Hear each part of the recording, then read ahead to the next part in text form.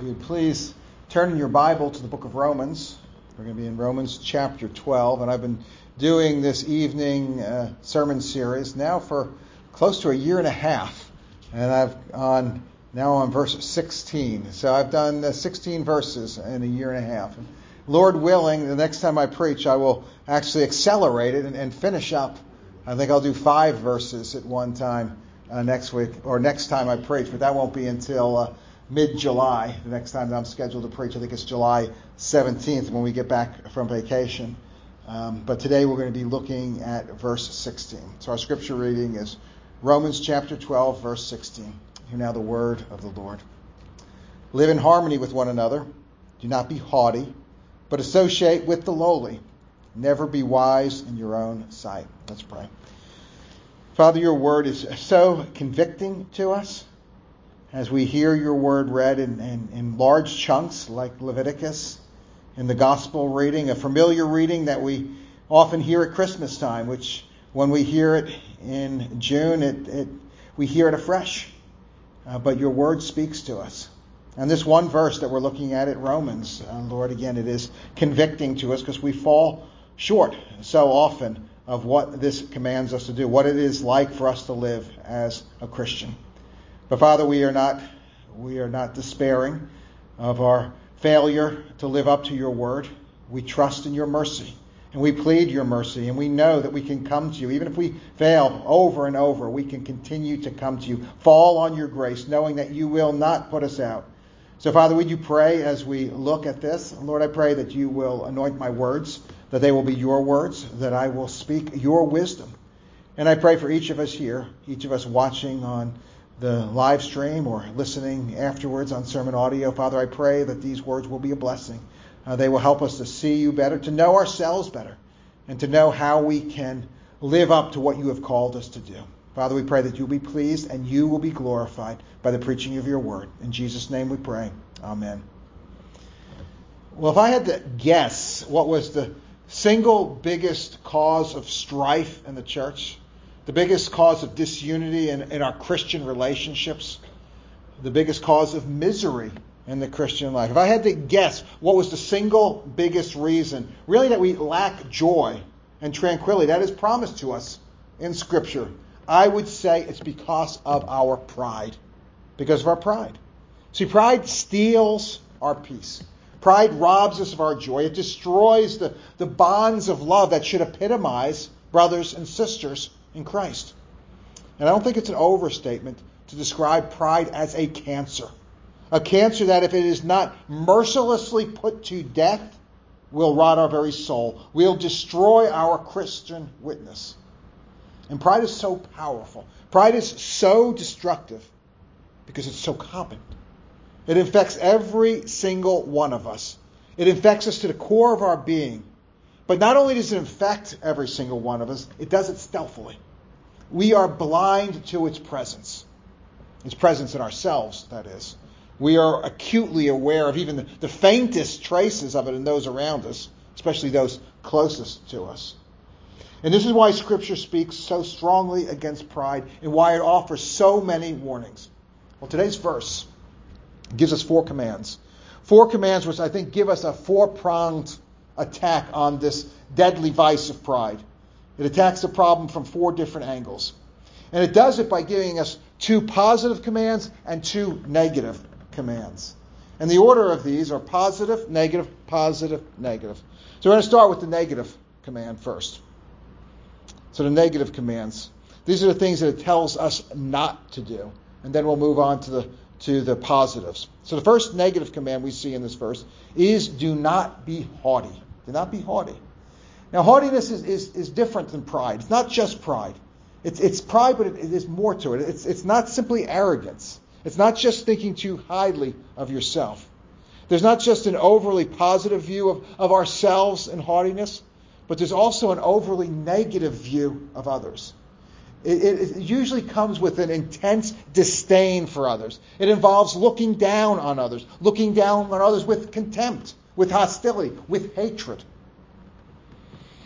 See, there's a more friendly form of pride where and we all know people like this, where people are full of themselves, but they're generally pretty pleasant to others. These people may eventually get tiresome, and they do, but these people don't display the same dismissive loathing toward others that's characteristic of the haughty. I remember when I was in college on the crew team, and Lynn will know who I'm talking about. I had a teammate on the crew team with me, and he was a very good rower, and he knew he was a good rower, and he was very eager to make sure everyone else knew it. But although he was so cocky and so full of himself, he was also encouraging of others. He was supportive of others. He built himself up, but he didn't tear others down. And I actually personally liked the guy and got along well with him, even though he had a big head. This is arrogant, this is prideful, but this is not haughty.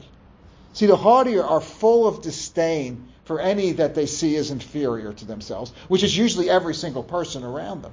And they look at anyone who can't provide an immediate benefit them, they look at them as if they are nothing. They look at them with contempt. They give you that look like you're something stuck on the bottom of their shoe that they're too bothered to have to scrape off. This is haughty. And we all know people like this. We've all experienced this. We've all been treated by people like this, and it makes us feel horrible. We just hate to be around them. They suck the energy out of you when you're around people like this. And the command here is given for us not to be haughty, not to look down on others with scorn, not to look down on anyone with derision or disdain.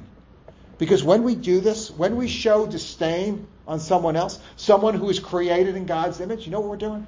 We're showing disdain on God himself. On God himself. And the real evil of haughtiness is its offense against God. And truthfully, as we just said in Psalm 51, in our confession, it's all sin is a psalm against God. Against you alone have I sinned. And we don't see this because we really don't understand the ultimate source of human value, the ultimate source of human dignity, both our own and the value of others.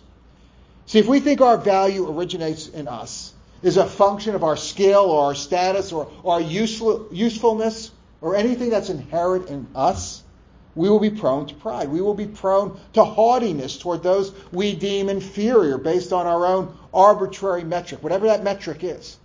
Conversely, we will be discouraged. We will even feel despair when we fail to live up to the very same metrics. But the truth is that our worth, the truth is that our value does not originate with us. The value of every single human being is grounded in the triune God himself. And this value is infinite for every single human being. Not because of anything in them, but because they are stamped with the image of the infinite God. So showing contempt or haughtiness toward any other human being is showing contempt and haughtiness toward God himself. This is a exceedingly wicked sin. This is showing hatred for God. So showing contempt for a brother, for a fellow Christian, this is even doubly heinous. I mean, anyone, if we show contempt, that is mocking, that is marring, that is showing hate toward the image of God. But a brother, a Christian, a person who is bought with the precious blood of our Savior, not only does this believer have the image of God, which is of infinite value, they have been purchased, they have been redeemed with the precious blood of Jesus Christ, which again in itself has infinite value. So haughtiness toward another Christian is doubly heinous. So this is our first negative command that we see here. The second negative command in this verse is not to be wise in our own sight, or not to be conceited. And this is a very similar command that we saw earlier on in our study of Romans chapter 12 and verse 3, which says not to think of ourselves more highly than we ought to think, but to think with sober judgment, each according to the measure of faith that God has assigned. See, the problem with thinking more highly of ourselves than we ought to think, or being wise in our own eyes, or being conceited, is that what we do is we spend far too much time thinking about ourselves rather than thinking about God. So humility is taking ourselves out of the picture, both the good and the bad that we do, and focusing on God. Removing ourselves and focusing on God. See, God must be the center of all our thinking. We must be on the periphery. But the problem is we want to be in the center. We're always in the center. We always are the center of our world. And humility is taking ourselves out and focusing where it should be on God. And when God is the center of our thinking, we can then acknowledge both our strengths and our weaknesses. We're not defined by either of them. We are defined by a relationship with Christ, which is of infinite value. No matter how good you are at something, or no matter how bad you are at something, that means nothing compared to Christ, compared to being in Christ. And you see what this is? This frees us from pride. And it also frees us from the despair. See, both of them go together. When you're built, when your worth is on yourself, you're going to be proud half the time, and then you're going to be despairing half the time because you're focusing on yourself. But if you're focusing on Christ, you are free from both of these vices. And then when we're focused on Christ, we can take joy in the way God has blessed us. And we can soberly address the areas, and we all have them, areas that need improvement.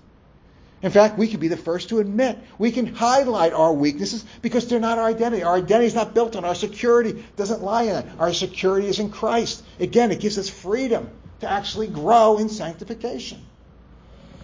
And the center of our thinking is God, His glory, our growth in sanctification, making Him known to others, proclaiming the gospel, help others grow in grace.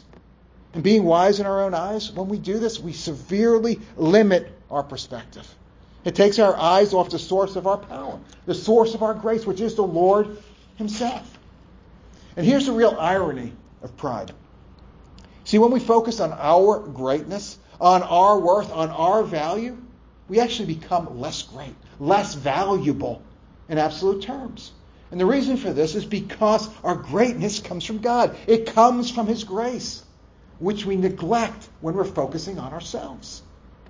However, if we're humble and we have an accurate assessment of our shortcomings, and there are many, and we are secure enough in our identity in Christ to address these shortcomings, then we can go to Him in prayer, and He will give us grace. He will give us grace to overcome all these shortcomings, and we can actually grow, and we can actually become more like Christ, grow in our sanctification, actually be more great in an absolute sense. And by faith, we understand that our security and our joy lie not in ourselves, but in Christ. Christ is our security. He is our joy. And by faith, we understand that our worth is not in our knowledge, it's not in our ability, it's not in our skills, it's not in our possessions. Our worth is in Christ. And we may understand this intellectually. I know each one of us here, we understand it intellectually. But we need to know it practically. We need to feel it. We need to understand it in the core of our being.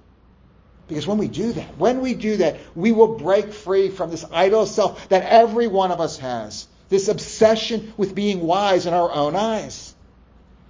And if we truly understand that our worth comes from Christ, that the perfect, eternal, the most holy, the most lovely, the all-powerful, all-wise God of the universe loved us so much that the Father gave His only begotten Son to die for me, that Christ took upon Himself the pain, the misery, and punishment for my sins. The sin that He took upon Himself, the hell that I deserved. When we understand this reality, I'll have no desire whatsoever to project my own puny confidence, my own puny abilities to the world. I don't care. I don't want people to look to me. I want them to look to Him. I want people to cling to Him. I want people to worship Him. That's my highest joy. And by faith, I understand that anything good that I can do comes only from God. See, we're the conduit. We're the conduit that God blesses. God's grace flows through us and flows to others. We do truly bless others, but it's God's grace flowing through us. It's not us. We're the clay pots, as Paul talks about, the privy pots. But we can take joy, nevertheless. We can take joy that He uses us. In fact, this is the very reason. This is the reason why He made us, to give us the joy of participating with Him in His work. And every single one of us here, every single one of us that God has created has been given the task, a task that only we can do to bring Him glory. He has uniquely fabricated us and put us together to do something that He has given to us that only we can do. And when we do this, we experience the highest level of joy imaginable. So these are the two negative commands we see here. Let's now turn and look at the two positive commands given in this verse. The first positive command is live in harmony with one another. Live in harmony with one another. Live in peace with one another. Avoid strife. Avoid drama. Get along with each other. So why do we so often fail in this command? Again, it's because of our pride. It's because of our haughtiness. It's because we are wise in our own eyes and we fail to appreciate, or even more likely, we fail to even notice that there may be wisdom in anyone beyond myself. We think, I know everything. Why should I want to listen to anyone? I have all the wisdom. And it all comes down to how we think, both about ourselves, but even more importantly, how we think about others. See, it's not about how we treat others. Not only about how we treat others, it actually starts with how we think about them. We can never force ourselves by sheer willpower to obey this command, to live in harmony with other people. We will never be able to live in harmony with one another until we change the way we think about one another. And how do we do this? How do we change the way we think about others, especially those that we naturally don't like, those who naturally annoy us? And we all have them, right? We know people who naturally annoy us. Those who may even have very different values than we do, have a different worldview than we do. How do we live with people who are fundamentally different to us? And they may be Christians or non-Christians. How do we do this? Well, this requires this same shift in thinking as is required to overcome haughtiness. See, again, we need to take our eyes off this other person and place them on God. We need to see how God is working in them, in these other people. And everything good in every single person in the world comes from God. And because of his common grace, there is good in every single person, all people. Even the most vile, most evil person, there is something admirable in them. And that one thing that's admirable is from God. And this is the thing that is so chilling about hell. In hell, that's God. In hell, there is no good whatsoever because it's cut off from God. But here, even the most vile has something in them that's good, and that something points to God. That something shows God. And what we need to do is we need to look for this God quality in another person. And again, every single person, not just believers, but every single human being has some God quality in them. And the reason, because they're made in God's image. They have God's image. So what we need to do is we need to look at this God quality. And it allows us then to truly appreciate something in another person. Because what we're doing is we're appreciating God. We're appreciating God because we're seeing God in that other person. And doing this will change our thinking about the other person. It will allow us to actually sincerely appreciate the other person. Sincerely appreciate the way God is working in that other person. Now, this doesn't mean that we're going to agree with them. Of course not. We're not going to agree with everything or appreciate everything because there's still a lot that is not a God quality. Not only in them, but in us as well. There's still a lot that's rather sinful. So we won't appreciate everything, but we can appreciate something. And on that is what we're to focus. And here's gets really practical. How do we do this? Well, what I recommend we do is we apply Philippians 4:8 to another person. So whatever person no matter a person that is the most annoying to us, the person we see no redeeming values in, we apply Philippians 4:8. You know what Philippians 4:8 says? Finally, brothers, whatever is true, whatever is honorable, whatever is just, whatever is pure, whatever is lovely, whatever is commendable, if there is any excellence, if there is anything worthy of praise, think about these things. So we think about these things in these other people. These people we find so annoying. And when we focus on these things in other people, we will find that we will naturally and sincerely appreciate these things in these people. And we will naturally be able to live in harmony with other people. And we will naturally be able to obey this command. And this focus will also allow us to naturally obey this last positive command given to us in this verse. And it says, do not be haughty, and the last positive command is, but associate with the lowly. Associate with the lowly. This is so contrary to our natural disposition. It is. I mean, a great way, it tells a lot about a person. How you treat someone who could do absolutely nothing for you. The most weak, the least powerful. We were talking about in our prayer meeting about how our society treats the old, how we try to discard them, or the poor, or the unborn. It tells a lot how we treat these people. So why is this so contrary? Why is it so difficult? Why is it difficult for us to associate with the lowly? Well, the truth is because we don't see any benefit in it for ourselves. See, if a person is lowly, by definition, they have no power. They have no influence. They are not able to do something for me. And most of our interactions in life are transactional. For example, a couple weeks ago when I was writing the sermon, I was sitting at home, and a repairman came into our house to fix our dishwasher. He was a nice guy. I talked to him a little bit. We chatted a little, but our interaction was solely transactional. He was there to fix my dishwasher, and I was paying him for the service. And if this repairman had no idea how to fix a dishwasher, I would not have had him in my house. I would not pay him to fix my dishwasher. Conversely, if I had no money, if I was unable to pay for the repair, he's not going to be in my house. He's not going to be fixing my dishwasher. Our relationship here was solely transactional. And with this transactional mindset in place, we would never associate with the lowly. The lowly bring nothing to the table. They can't help me. They can't fix my dishwasher. They don't have money to pay for the services that I would give to them. And it goes beyond simply transactional. There's also a social aspect of our associations. We can get a certain social capital from associations that we keep. And this is why we want to be seen with some people. This is why we take selfies with celebrities. This is why we name drop.